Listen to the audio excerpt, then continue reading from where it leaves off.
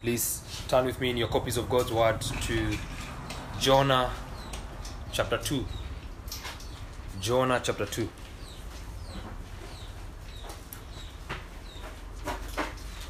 And just before I read this, I'd like you to watch out for the similarities in Jonah's prayer with the Psalms. Jonah quotes the Psalms at least 10 times. And this shows us the importance of the scriptures in the life of the believer. Because this is how Jonah uses the word of God when he is in distress. Jonah chapter 2. I'll read the passage. Then we are going to consider the whole chapter, verse 1 to verse 10.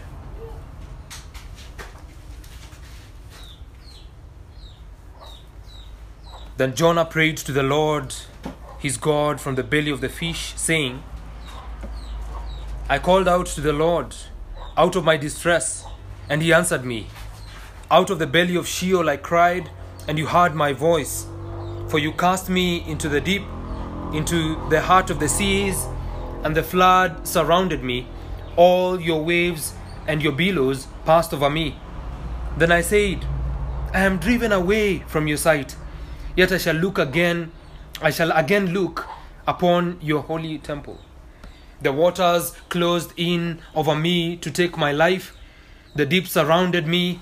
Weeds were wrapped about my head at the roots of the mountains. I went down to the land whose bars closed upon me forever. Yet you brought up my life from the pit, O Lord my God. When my life was fainting away, I remembered the Lord, and my prayer came to you into your holy temple. Those who pay regard to vain idols forsake their hope of steadfast love. But I, with the voice of thanksgiving, will sacrifice to you. What I have vowed, I will pay. Salvation belongs to the Lord. And the Lord spoke to the fish, and it vomited Jonah out upon the dry land. Bow with me as we pray once more. We thank you, Father, for your goodness to us in granting that we have the privilege of hearing your word.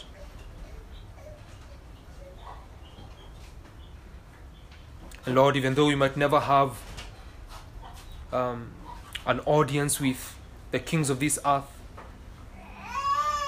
we have an audience with you every day.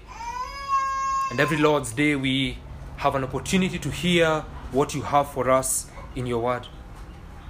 And so we pray for our hearts. We pray that you would help us to receive your word with meekness, to take it and embrace it and live by it to the praise and glory of your name and for the good of our souls. We pray, oh Father, that your Spirit would be at work in our hearts. Well, the flowers fade, the grass withers, but your word will remain forever. So grant that we would pay careful attention to it as it is brought to us. Please grant both the hearers and the preacher much grace, that we all will be blessed by your word, and that your name would be glorified in our midst. Help us now, Lord, for we pray these things in Jesus' name. Amen. Just before I jump into the prayer of Jonah, in Luke chapter 15, Jesus gives a parable. And there's this man who has two sons. And the young of them says to his father, give me my share of the property. I want to go. I want to enjoy my monies. I want to enjoy my inheritance. And so this young son takes his belongings. He takes his inheritance. And he goes. He lives into what the Bible calls a far country. And then we are told, because of the foolishness of his youth, he squanders his inheritance. he squanders his property in reckless living, and he spends everything. And then in God's providence, a severe famine comes upon the land, and this young man is in trouble. He looks for a job. He cannot find a job. He does not know his right from his left. He's eating with the pigs, and at once he comes back to his senses. And the Bible says when he came to himself, he said, how many of my father's hired servants have more than enough bread? What am I doing? And he decides to go back to his father. He says, I will rise and go to my father, and I will say to him that I have sinned against him. I have done that which is wrong and evil. And then hopefully my father will take me back in. Now, what we have here in Jonah chapter 2 is almost the same thing, just that Jonah had the word of the Lord and he neglected it, and he decided to go on his own way to do his own things, and then trouble befalls him wherever he is. I'd like you to see 4 points from the passage in front of us this evening in Jonah chapter 2. Now, the way the passage is written, it's written in form of a prayer, and so it's a bit hard to kind of come up with an outline, because prayer is spontaneous. When you pray before God, you do not structure your prayers. More often than not, we just pray. We call upon God. We lift our voices to Him, and that's the same thing with the prayer of Jonah. But then I've tried to divide it in ways that you'd be able to understand it. And the title of the sermon this afternoon is Salvation Belongs to the Lord. And I am not a genius. I get this from the text, verse 9. Salvation belongs to the Lord. But then I've divided it into 4 sub-points. And they being, number 1, true salvation begins with prayer. From verse 1 to verse 3. And then number 2, true salvation desires communion with God. And this we see in verse 4 and verse 7. And then number 3, true salvation hopes in God. From verses 5, 6 and verse 8. And then number 4, true salvation recognizes that salvation belongs to God, from verse 9 and 10. So number 1, true salvation begins with prayer. Please look with me there in verse 1 to verse 3. The Bible says, Then Jonah prayed to the Lord his God from the belly of the fish, crying or saying, I called out to the Lord out of my distress, and he answered me. Out of the belly of Sheol I cried, and you heard my voice. For you cast me into the deep, into the heart of the seas, and the flood surrounded me. All your waves and your billows passed over me. Now let me start here by saying that backsliders are well known by their giving up of prayer. And this is what we saw with Jonah. You see, there's nothing from the text that tells us that Jonah had prayed earlier when the captain of the ship required him to pray. We saw there in verse 6 of chapter 1, the captain saying to him, Arise, call to your God. The ship is sinking. You cannot be sleeping. Wake up and pray. We have nothing there that gives us assurance that Jonah actually prayed. We are just told that the captain of the ship tells him to wake up and pray, but nothing gives us the indication that Jonah prays. It's not as though Jonah was willing to repent. As he's being woken up by the captain of the ship, it's not as though he's come to the point where he wants now to repent of his sins. No. And so, I'd like to ask you a question here. When was the last time that you prayed? That you really prayed? Do you wrestle with God every day? Or would you only pray when you get into the belly of the fish, as it were? When was the last time that you prayed? And this would be the question that Jonah would be asked. My friend. Or he would ask himself, when was the last time that I prayed? You know, one of the surest marks that one is a backslider, like Jonah here, is that he or she gave up praying a long time ago. If you gave up praying a long time ago, you're a backslider. You're like Jonah. Until Jonah was ready to do the will of God in going to Nineveh, he was not willing to pray. When one is unwilling to do the will of God in one way, they should not deceive themselves that they will do the will of God in another area. Jonah was not willing to go to Nineveh, and consequently, he was not willing to pray. Now, sin, whatever kind it may be, will very easily choke prayer in your life.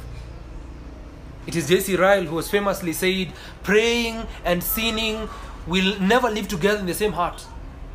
Prayer will consume sin, or sin will choke prayer. And I'd like to engage your mind a lot here and your heart, and ask you, do you have trouble praying sometimes? Are you struggling to call upon God in prayer in your life as a Christian? I submit to you that this is because of unconfessed sin, unsubmissiveness to God. Unconfessed sin is causing it. It's causing you not to pray. Unconfessed sin is choking prayer in your life. And this is what we see in Jonah's life. But look at Jonah now. He finally prays. The Bible tells us there in verse 1 that then Jonah prayed. Then he prayed. Look at verse 17.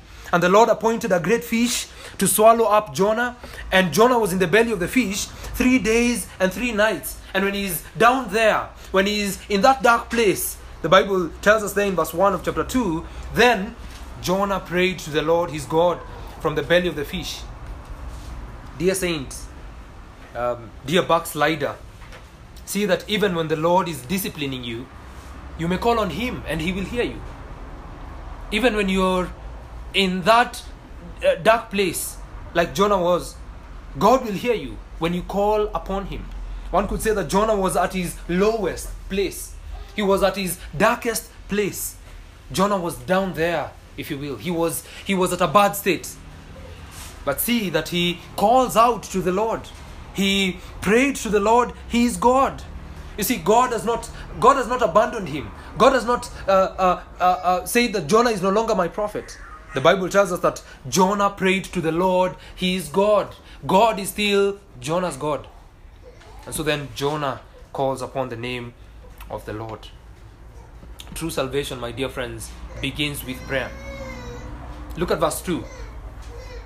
Jonah says, I called out to the Lord out of my distress, and he answered me. Out of the belly of Sheol I cried, and you heard my voice.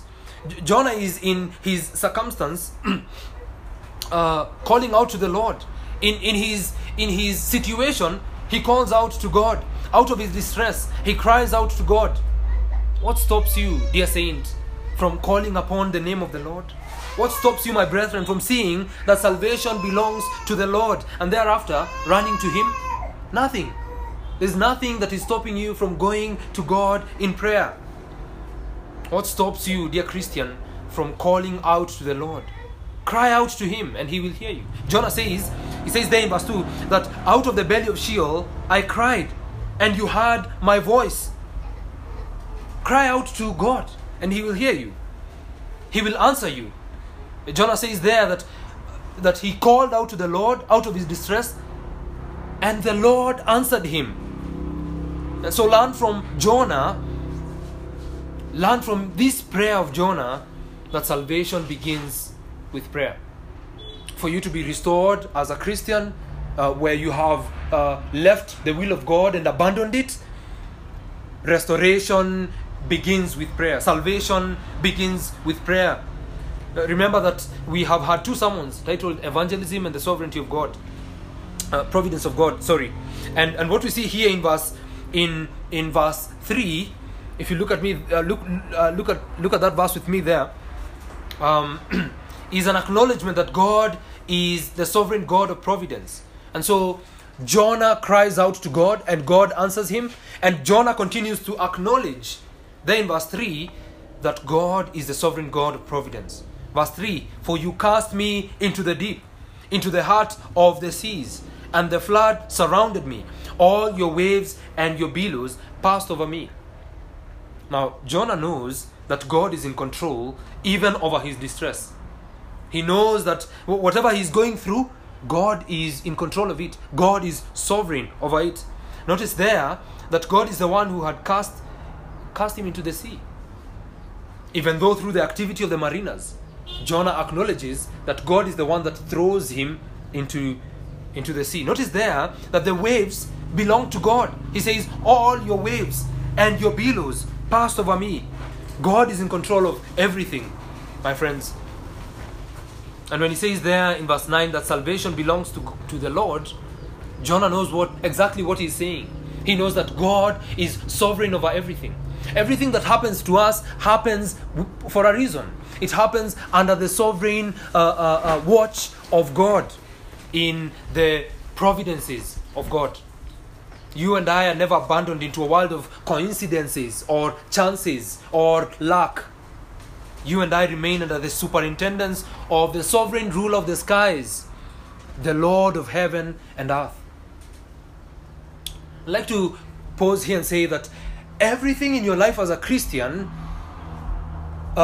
providentially worked the way it worked for you to become a Christian, for you to be saved.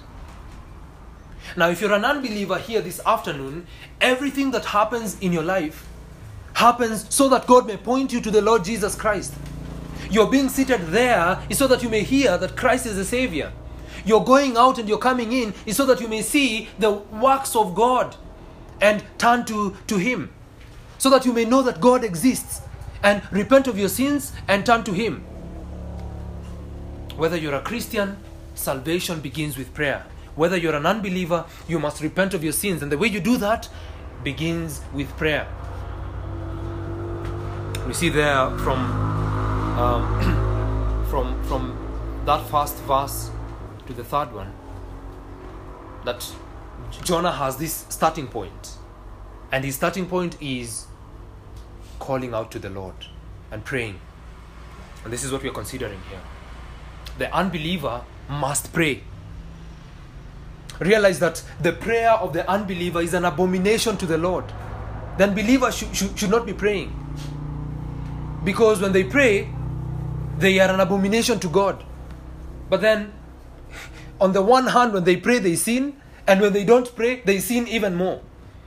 The only prayer that God will hear of the unbeliever is, have mercy on me, a sinner. Save me, O my Lord. And even the Christian must go to God when they have departed from His will and pray, have mercy on me, O Lord, my God. Jonah says there, I cried out to the Lord out of my distress, and He answered me. He heard my pleas for mercy. Number 2, true salvation desires communion with God. Verse 4 and verse 7.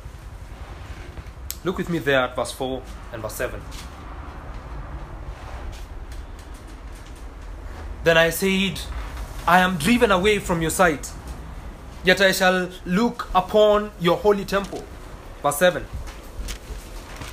When my life was fainting away, I remembered the Lord, and my prayer came to you in your holy temple. It is important to notice there, in the second place, that true salvation desires communion with God. Jonah, we are told there in chapter 1 verse 3, rose to flee to Tarshish from the presence of the Lord.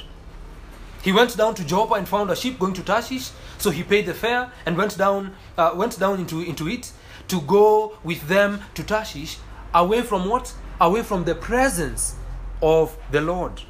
And so Jonah is actively running away from that which would remind him of his God.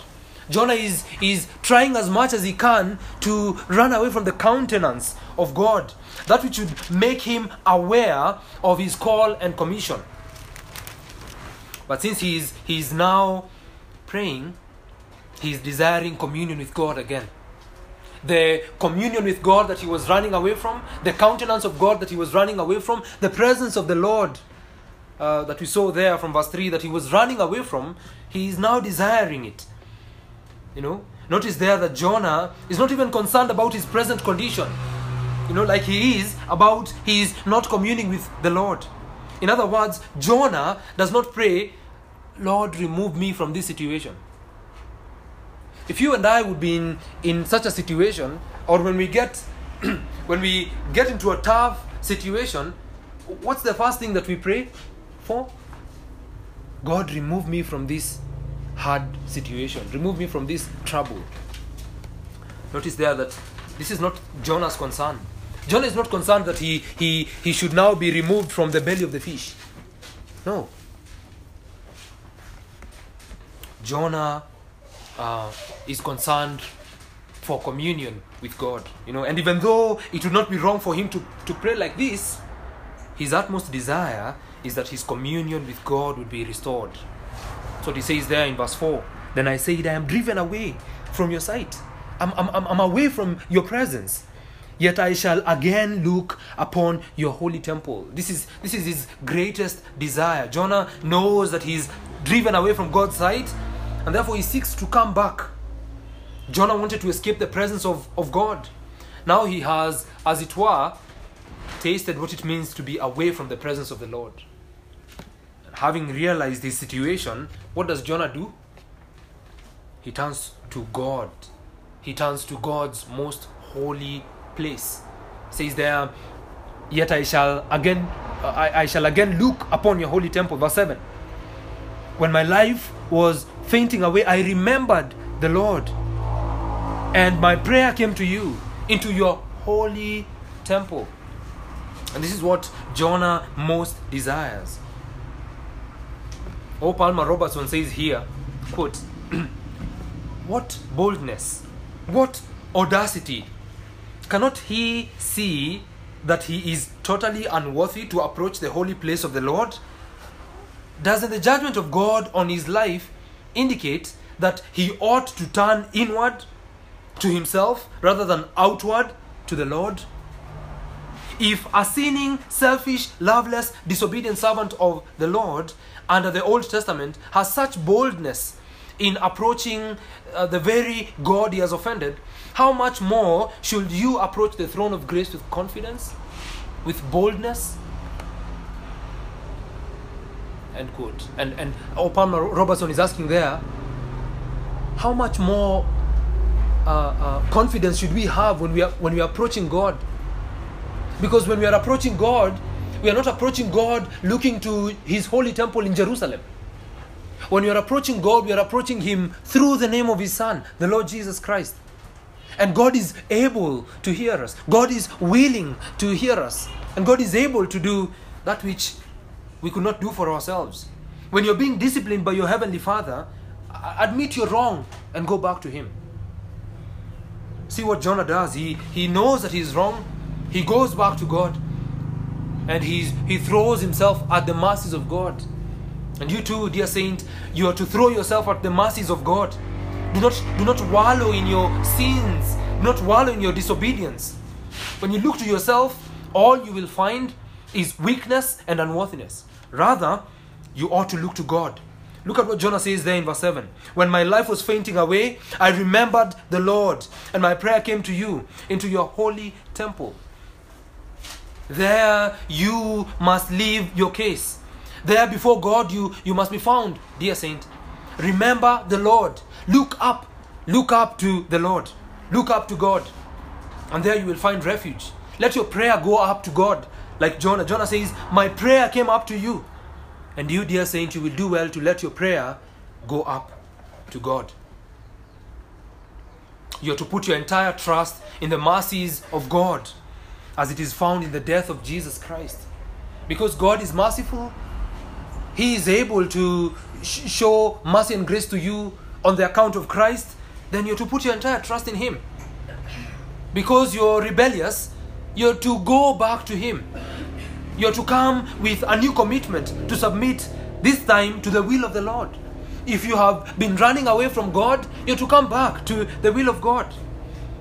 Albert Martin says here that as surely as forfeited communion with God is the sin of the backslider, so restoration to that communion is the great burden of His return. As surely as forfeited communion with God is the sin of the backslider, so restoration to that communion is the great burden of His return. True salvation desires communion with God. While Jonah knows that the temple is in Jerusalem and uses that to look back to God, you, dear saints, have a new and living way into the real holy temple, which is in heaven. By faith in the sacrifice of Jesus Christ, you may approach the heavenly Jerusalem, the heavenly temple, through Christ. And you're to do that quickly. And there, my dear brethren, you will find God reigning in power. You'll find God reigning in His sovereign grace. And the encouragement for you is to go to Him. Now, the unbeliever ought to know that when they are running away from God, punishment in hell is not the worst thing that will happen to them.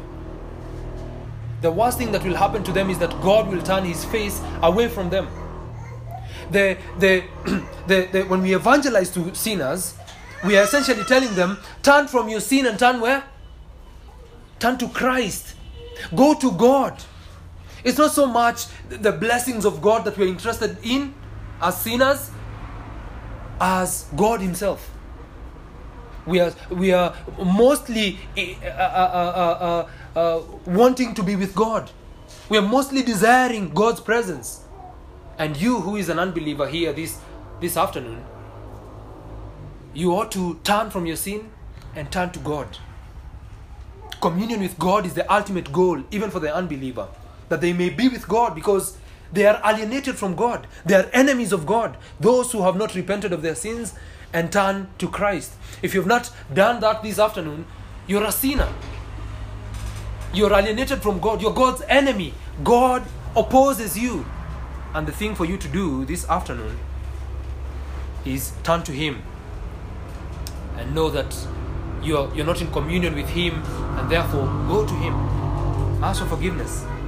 Now let me speak to you again, dear Christian, this afternoon. You're not to despair.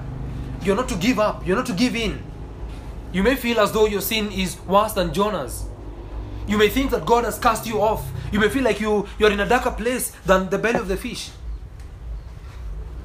You may even feel and fear that you have missed God's will for your life because of your disobedience, because of what you've done. But the truth is, there is hope. There is hope because God is willing to restore. And even better, God is able to restore. And that is why Jonah is coming to God. That is why Jonah is crying to God. And you ought to look to God too. You ought to look to Him. Go back to His holy temple, as it were. Do it right now even. Because you know what? True salvation desires communion with God. So turn your eyes to the Lord for communion with Him. Go to Him. Go to Him. True salvation hopes in God. Number 3, true salvation hopes in God. Verse 5, 6, and verse 8. Look with me there. The waters closed in over me to take my life. The deep surrounded me. Weeds were wrapped about my head at the roots of the mountains. I went down to the land whose bars closed upon me forever.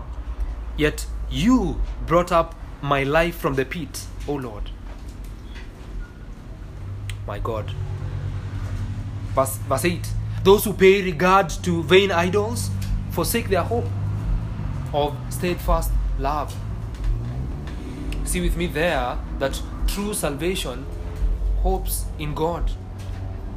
even though things may be surrounding you, Jonah tells us here that even though his surroundings were not the most favorable, he had hope in God.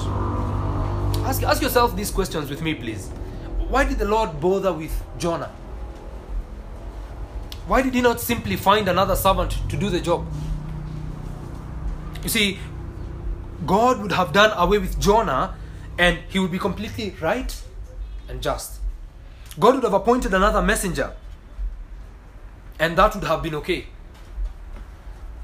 After all, he is the sovereign one. But notice there, my dear brothers and sisters, God brought Jonah back so that he might display the immeasurable greatness of his power toward his people. God brought Jonah back so that he may display the riches of his grace. And God is well able to display the immeasurable power of his greatness, the riches of his grace to you as well. The life of Jonah would embody the mercy of God, which is what God had shown to the mariners. And this is the same thing that God would do to the Ninevites. You see, God will judge every sinner without partiality. Make no mistake, my dear friends. God is the judge of all the earth. He will judge every sinner. Everyone will get what they deserve. No one will escape the hand of God. Everyone for their sins will get what they deserve. But then God is also merciful and is able to grant mercy by the activity of his only begotten Son. And this is why we rejoice in salvation. This is why we rejoice in Christ. Because even though we deserve hell, even though we deserve God's punishment, the Bible tells us that God is merciful. God is merciful because of Christ. Because of what Christ accomplished upon the cross. Jonah's life testified to the fact that God is righteous and merciful at the same time. He was found guilty. He incurred the consequences of his sin, but also obtained mercy from God. He also obtained the grace of God. He says there in verse 5 and 6, the waters closed in over me to take my life. The consequences of Jonah's sins are following him. The deep surrounded me. Weeds were wrapped about my head at the roots of the mountains. I went down to the land whose bars closed upon me forever. And then he says, yet you brought up my life from the pit, O Lord my God. He shows there that God judges sin in righteousness to the point of death. And God in mercy restores the sinner to life and service. Now, God is not going to let sin slide. God is going to punish every sinner for their sin. And this is why the Lord Jesus Christ is the most precious. Because when we run to him, our sin is forgiven. Our sin is covered. Our guiltiness is removed. It's taken away. The salvation that Jonah obtains was completely hoping in God. Because true salvation hopes in God. He says there that it is God who brought up his life from the pit. His hope is evidently in God because of what he says there in verse 8. Look with me there at verse 8. Those who pay regard to vain idols forsake their hope of steadfast love. It is as though he is there saying, be careful where you place your hope. Because those who pay regard to vain idols, they forsake their hope of steadfast love. Because true salvation hopes in God. Steadfast love is found in God and not in idols.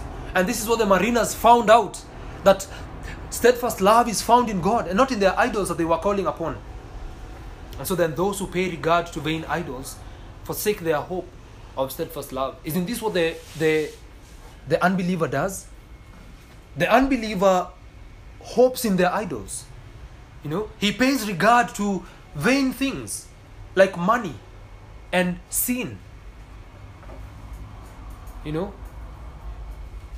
the unbeliever pays regard to worthless things that will end when their life ends, when they die.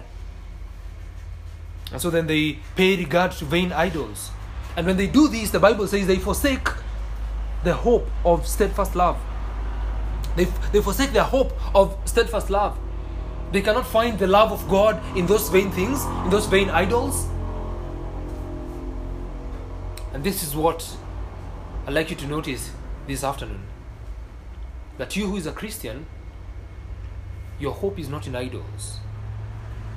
Your hope should not be in idols. You should not pay regard to vain idols.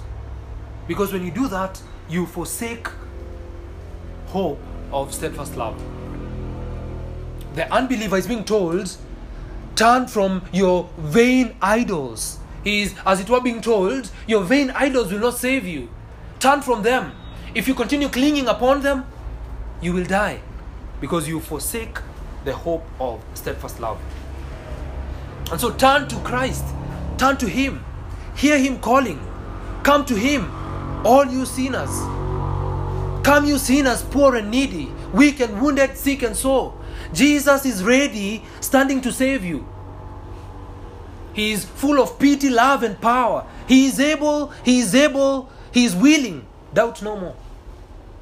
And Spurgeon gives the story of his conversion. And as he was seated in the pew, the preacher pointed at him and told him, young man, you are in trouble. I'd like to tell you this afternoon, if you've not come to Christ, you are in trouble. You're in trouble because you're at war with God. And when death snatches you, there's no turning back. There's no coming back. Number 4, and lastly, true salvation recognizes that salvation belongs to God. True salvation recognizes that salvation belongs to God. Verses 9 and 10. Look at verse 9. But I, with the voice of thanksgiving, will sacrifice to you. What I have vowed, I will pay. Salvation belongs to the Lord. And the Lord spoke to the fish, and it vomited Jonah out upon the dry land. These final words that Jonah says in his prayer shows his reflection on the nature of true saving faith, true salvation. It is only true saving faith in God that can deliver one from the disciplining hand of a loving Heavenly Father. When God is chastening you, if you have true saving faith, if you have true faith, if you have been truly saved, you will trust God and cling to Him with all that you have. You will be thankful like Jonah. Jonah was thankful. For the deeds of the Lord are good. He says there, I, with the voice of thanksgiving, will sacrifice to you. Jonah could easily be angry at God, for making him go through all that misery, in quotes. The misery of going into the sea and being swallowed by this great fish. Jonah could easily be angry with God, be angry at God. But Jonah gives thanks in acknowledgement that salvation belongs to the Lord. Jonah knows that whatever he's going through now, God is saving him. God is saving him from himself, from his sins. Notice there that the way true salvation, true saving faith recognizes that salvation belongs to God is by keeping its word. Jonah says, what I have vowed, I will pay. Jonah is a Christian, and therefore he must live for his God. He is a prophet of God, and therefore he must serve his God. And so he says there in verse 9, what I have vowed, I will pay. So then, true salvation, true saving faith, recognizes that salvation belongs to God by keeping its word. We were told this morning that we are not to make vows for the sake of making vows. Our yes should be yes, and no should be no. Christians should not be liars.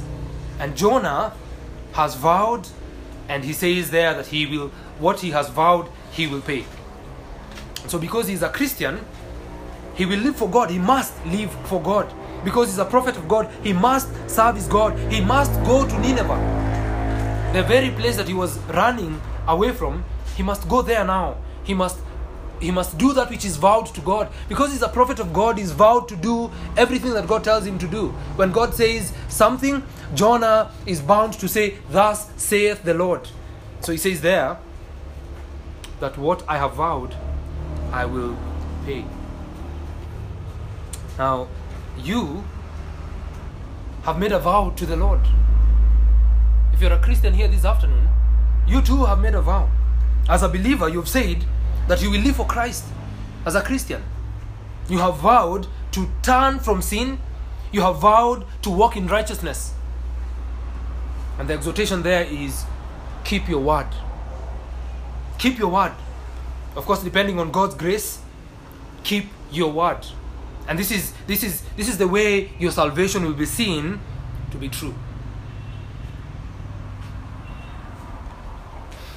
When Jonah exclaims there that salvation belongs to the Lord, he is acknowledging that it is God alone who can save, no one else. That God alone can grant deliverance to his backslidden child. It's not only that salvation belongs to God, means that God is the owner and the custodian of salvation. It's also that you as a Christian, in your backslidden state, salvation belongs to the Lord. It's the Lord who is able to take you from that state. It's the Lord who is able to, it's the Lord alone who is able to pull you out of that situation. Because why? Because salvation belongs to the Lord. And ultimately, it means that no one else has taken the wrath of God upon himself but God. And this is why Jesus being God is absolutely important, because only God can take the wrath of God and survive. The way God has done this is through the person and work of Jesus Christ. The Bible says in Romans 11:36 that from him and through him and to him are all things. Therefore, salvation is from the Lord, through the Lord, and it belongs to the Lord. Jonah is here saying that if the Lord does not save me, no one else can save me. The psalmist says the same thing in Psalm chapter 3 verse 8. Salvation belongs to the Lord.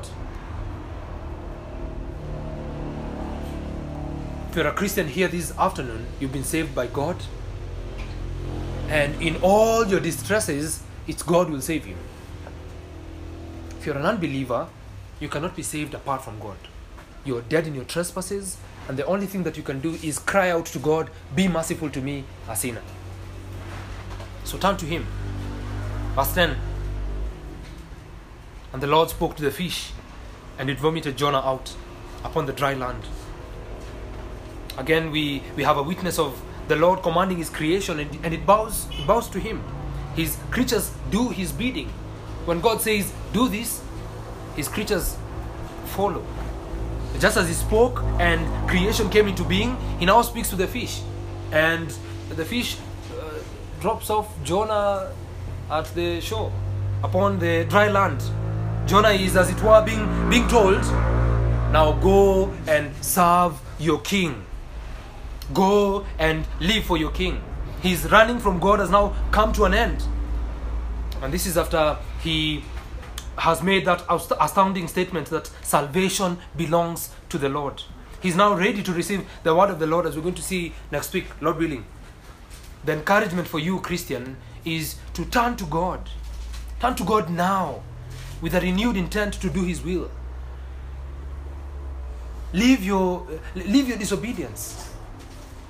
Hear the will of God and do it.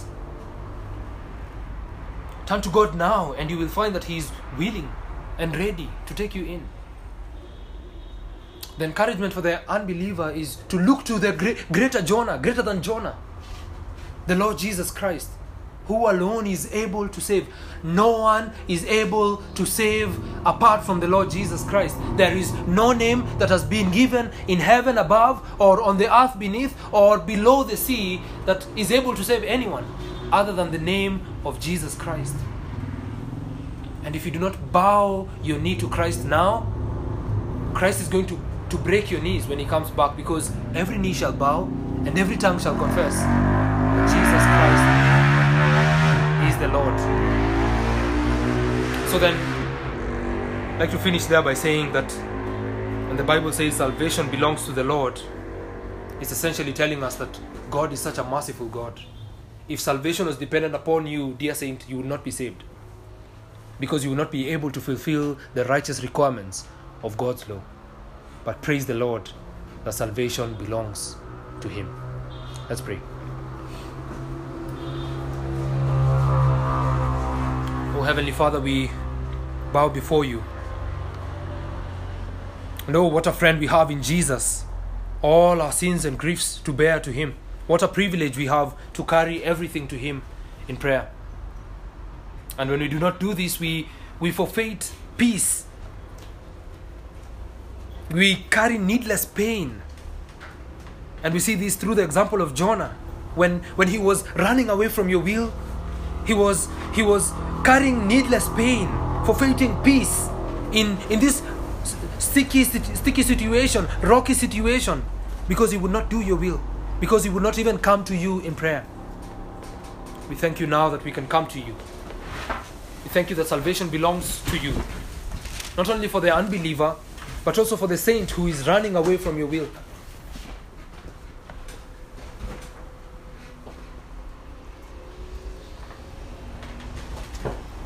So please help us, Lord, to depend upon you, to trust in you, to look to you, to fix our gaze upon you, to cry out to you because you're willing to hear, you're able to hear us. And may you be glorified in our lives by granting salvation which belongs to you and you only. Help us as we set out this week to live for you,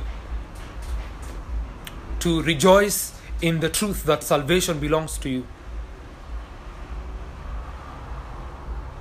and to have true salvation which begins with prayer, which desires communion with God, which hopes in God, and which recognizes that salvation belongs to God. Hear our prayers, Lord, for we ask this in Jesus' name.